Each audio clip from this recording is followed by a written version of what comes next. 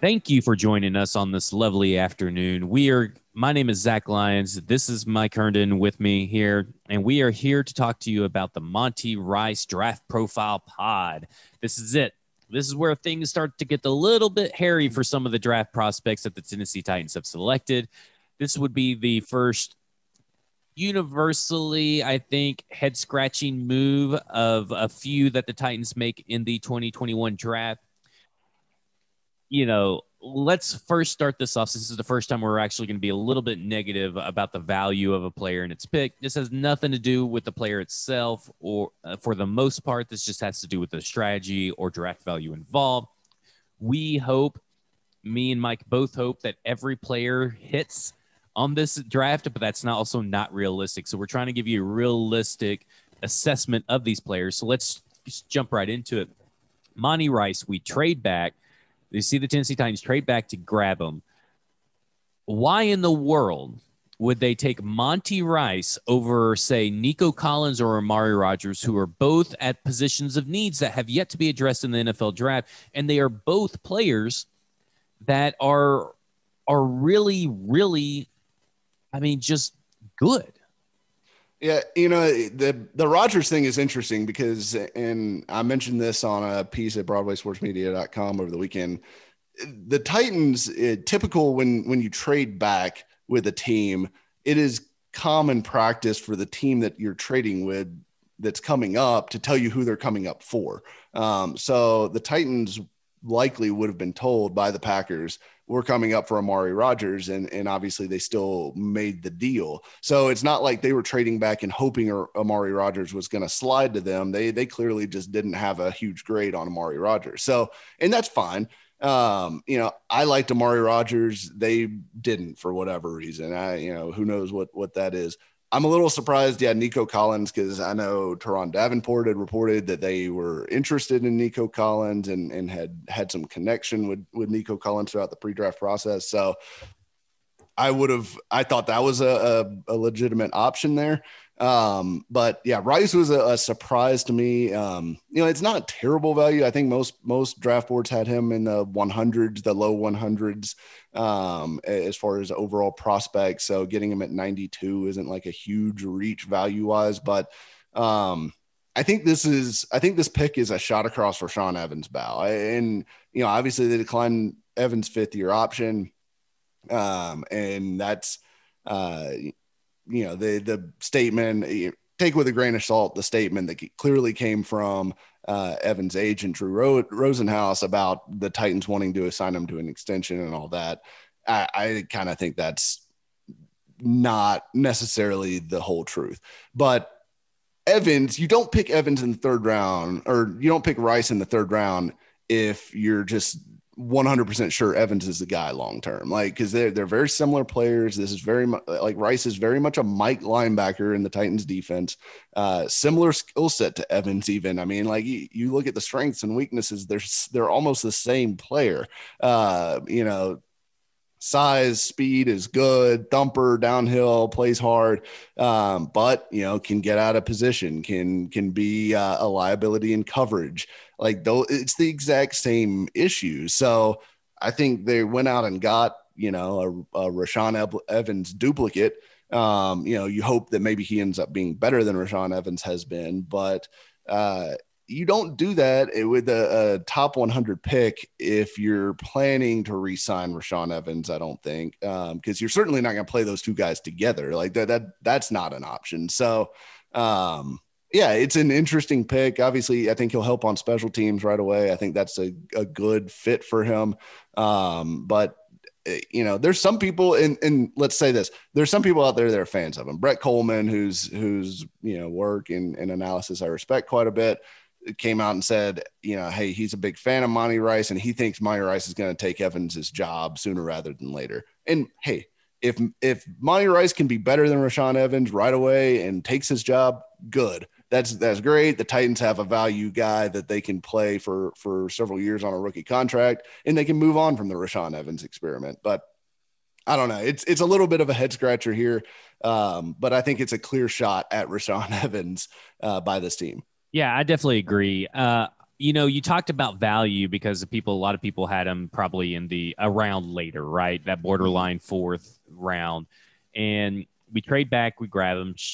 But the way the draft was falling, the way that the draft ended up unfolding, we saw people like Dylan Moses and Charles Snowden go undrafted, who were Snowden and Rice were probably on the same level for the most part, maybe depending on where you look. But Dylan Moses was ranked considerably higher. And then you also see Tony Fields went off way later, who was also kind of around that Rice Snowden range. Does that make you feel better or worse about the pick? Because again, granted, people thought he was going to go in the fourth round, but the linebackers weren't really flying off the board in this whole draft. It just seemed like linebacker was a non-issue.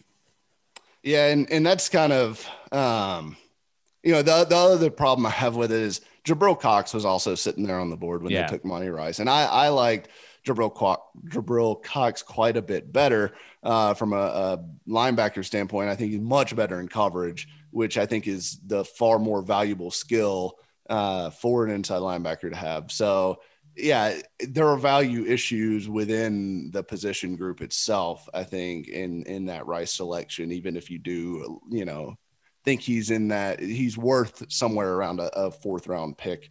I think those are all valid points. I don't know why Dylan Moses didn't get drafted. That's a bit of a surprise. It makes you think there's probably something medical or that's maybe what character off field with him. Who knows? But medical is usually the reason these guys that you would think would have gone middle rounds end up going undrafted. It's usually something that came up on their medical profile. Okay, so let's talk about the concerns that he couldn't keep his starting job. Now, whether this was because he just fell out of favor with the staff or whether it was because someone came along that was better, you're talking about a guy that's been there for a long time at Georgia who, for all intents and purposes, was supposedly a really great leader and was even captain for a few games in 2020, but couldn't keep his starting job. His snap count per game went down considerably for a linebacker in the Georgia defense. What about, or do you have concerns about that? Again, this is a third round pick when there was a player like we talked about, Nico Collins on the board, who did go to Senior Bowl. So that was the theme, right? The theme with all these players is that they went to the Senior Bowl. So we know that the Tennessee Titans got to talk to Nico Collins at the Senior Bowl. Teron Davenport talked about liking him. That, again, I will, much like the Dylan Radins pick with some fans, I will always say, look at Nico Collins and Amari Rodgers and what they do compared to what Monty Rice does. Again, I'm rooting for Monty Rice, but he couldn't even keep his starting job and his snap count high enough with a Georgia defense that was pretty good. So what do you make of that? Yeah, and that's another issue too, right? Like, I mean, Georgia's defense, Georgia obviously has tons of talented kids on the roster. Like, they're regularly a top, 2 or 3 recruiting class kind of team at this point under Kirby Smart. But any guy that you're drafting, you don't want to see him losing snaps as a senior, in his final year with the team. That's a red flag in itself. So, yeah, I don't know what the story is behind that, whether there was an injury that he was dealing with, trying to play through, anything like that. There certainly could be some context that's missing there, but it's unsettling as, someone who's looking at the team and saying, all right, is this the best guy that you could have gotten with this pick when Georgia didn't even think he was necessarily always the best guy for the job on their team? So it certainly raises more questions. There's a lot of questions with this pick. I mean, this is one of the ones where it was just kind of, all right, that's surprising. And we'll see, they could end up being right, who knows, but it's just one of those picks where I'm scratching my head trying to figure out what their line of thinking was, besides the fact that we're about to be out of the Rashaan Evans business and need to have someone on the roster that can replace him. So and this goes into my next question. Sorry to cut you off, but we'll end on this before we talk about maybe a snap count prediction. But do you really need to replace Evans with a diet Rashaan Evans? I mean, okay, so he's faster. That just means he gets to the wrong hole or the wrong assignment quicker. I mean, I don't get the understanding that they saw from the last year and a half the real Rashaan Evans for all intents and purposes and thought we need more of that on this team. He allowed 22 of 23 receptions thrown his way, so he's not a coverage linebacker, obviously, even though he has the speed to be there and make a tackle. He has that speed. He still allows to catch, right? And that's kind of important when you think about it. I mean, it's pretty important, right? So I'm with you. I'm left with scratching my head. What have they seen? And we know that Jim Haslett loves Rashaan Evans, right? And for whatever reason, he just praises him regardless. And now you're about to get that same thing for the next 3 or 4 years with Monty Rice. You hope that he's better, but what? I don't get it. Much like you, then there's no explanation other than they think that he's going to be the Rashaan Evans that everybody thought he was the rookie year and up until early or mid-year last year. Yeah, and I mean, who knows? I know John Robinson said something in the, when they showed the call that they had with Monty Rice, and he said, I'll never forget the impression you made with us at, during our meeting in the Senior Bowl. So apparently whatever he said in that meeting was very impactful for the Titans, John Robinson and Mike Vrabel. So I don't know if they're overvaluing whatever that conversation was versus the tape and what the player brings on the field, or, obviously there's some sort of, there's a reason, like they believe in the guy. But it's just hard to piece it all together without really knowing what their thought process is there and what they know, so yeah, I hope, he turns out to be something better than Rashaan Evans, but right now I think that's kind of his ceiling to me, or what you could reasonably expect is a Rashaan Evans 2.0. Now let me ask you this, and then end with your snap count % prediction for the defense. What's the percentage of snaps that he ends up playing for this defense? But let me ask you this. Would we hate this pick less if Rashaan Evans wasn't picked in the first round? Like if you got the same Rashaan Evans career arc, but Rashaan Evans' value wasn't a first round pick and maybe he was a third round pick, would we hate this pick a little bit less? That's a good point, because that does color Evans's analysis, right? Because the fact is that they took him to be an impact player and a foundational piece, and he's and Evans, I don't want to let the hate go too far on Evans. Like, he is not. I don't think he's a very good player. But he's not a total disaster. He's a guy that's come in and he started a lot of football games for the Titans. He's made some plays. And they may have asked him to do too much this last year and a half too. True. I mean, true. And that could be different with a better defense around Rashaan Evans. We see good Rashaan Evans again.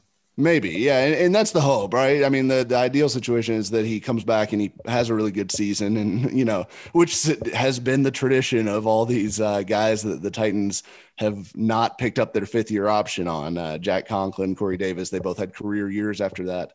And the guy that they did pick up their 5th-year option on, Adoree Jackson, had his worst year of his career after it being picked up. So maybe the fact that they didn't pick up Rashaan Evans' 5th-year option turns out to be a career year for him. And then they're left with a similar situation of trying to see if they let him walk and let Monty Rice be the guy, or they try to bring him back and, I don't know, do something else with Monty Rice. But if Rashaan Evans was a 3rd-round pick, I do think we'd view him differently, though. And maybe that'll be the prism that we see Rice through in 2 or 3 years. Snap count % prediction for defense, not special teams. I'm going to say less than 20% for defense. Okay. All right. That will do it for us. Tomorrow, on Thursday, we get into Elijah Molden and Des Fitzpatrick. My name is Zach Lyons. You can follow me on Twitter at FWordsPod. That's been Mike Herndon. You can follow him at Mike Miracles. We both work for BroadwaySportsMedia.com. This has been the Monty Rice Draft Profile Pod, sponsored by Football and Other F Words. You have just been mini effed. A Broadway Sports Media production.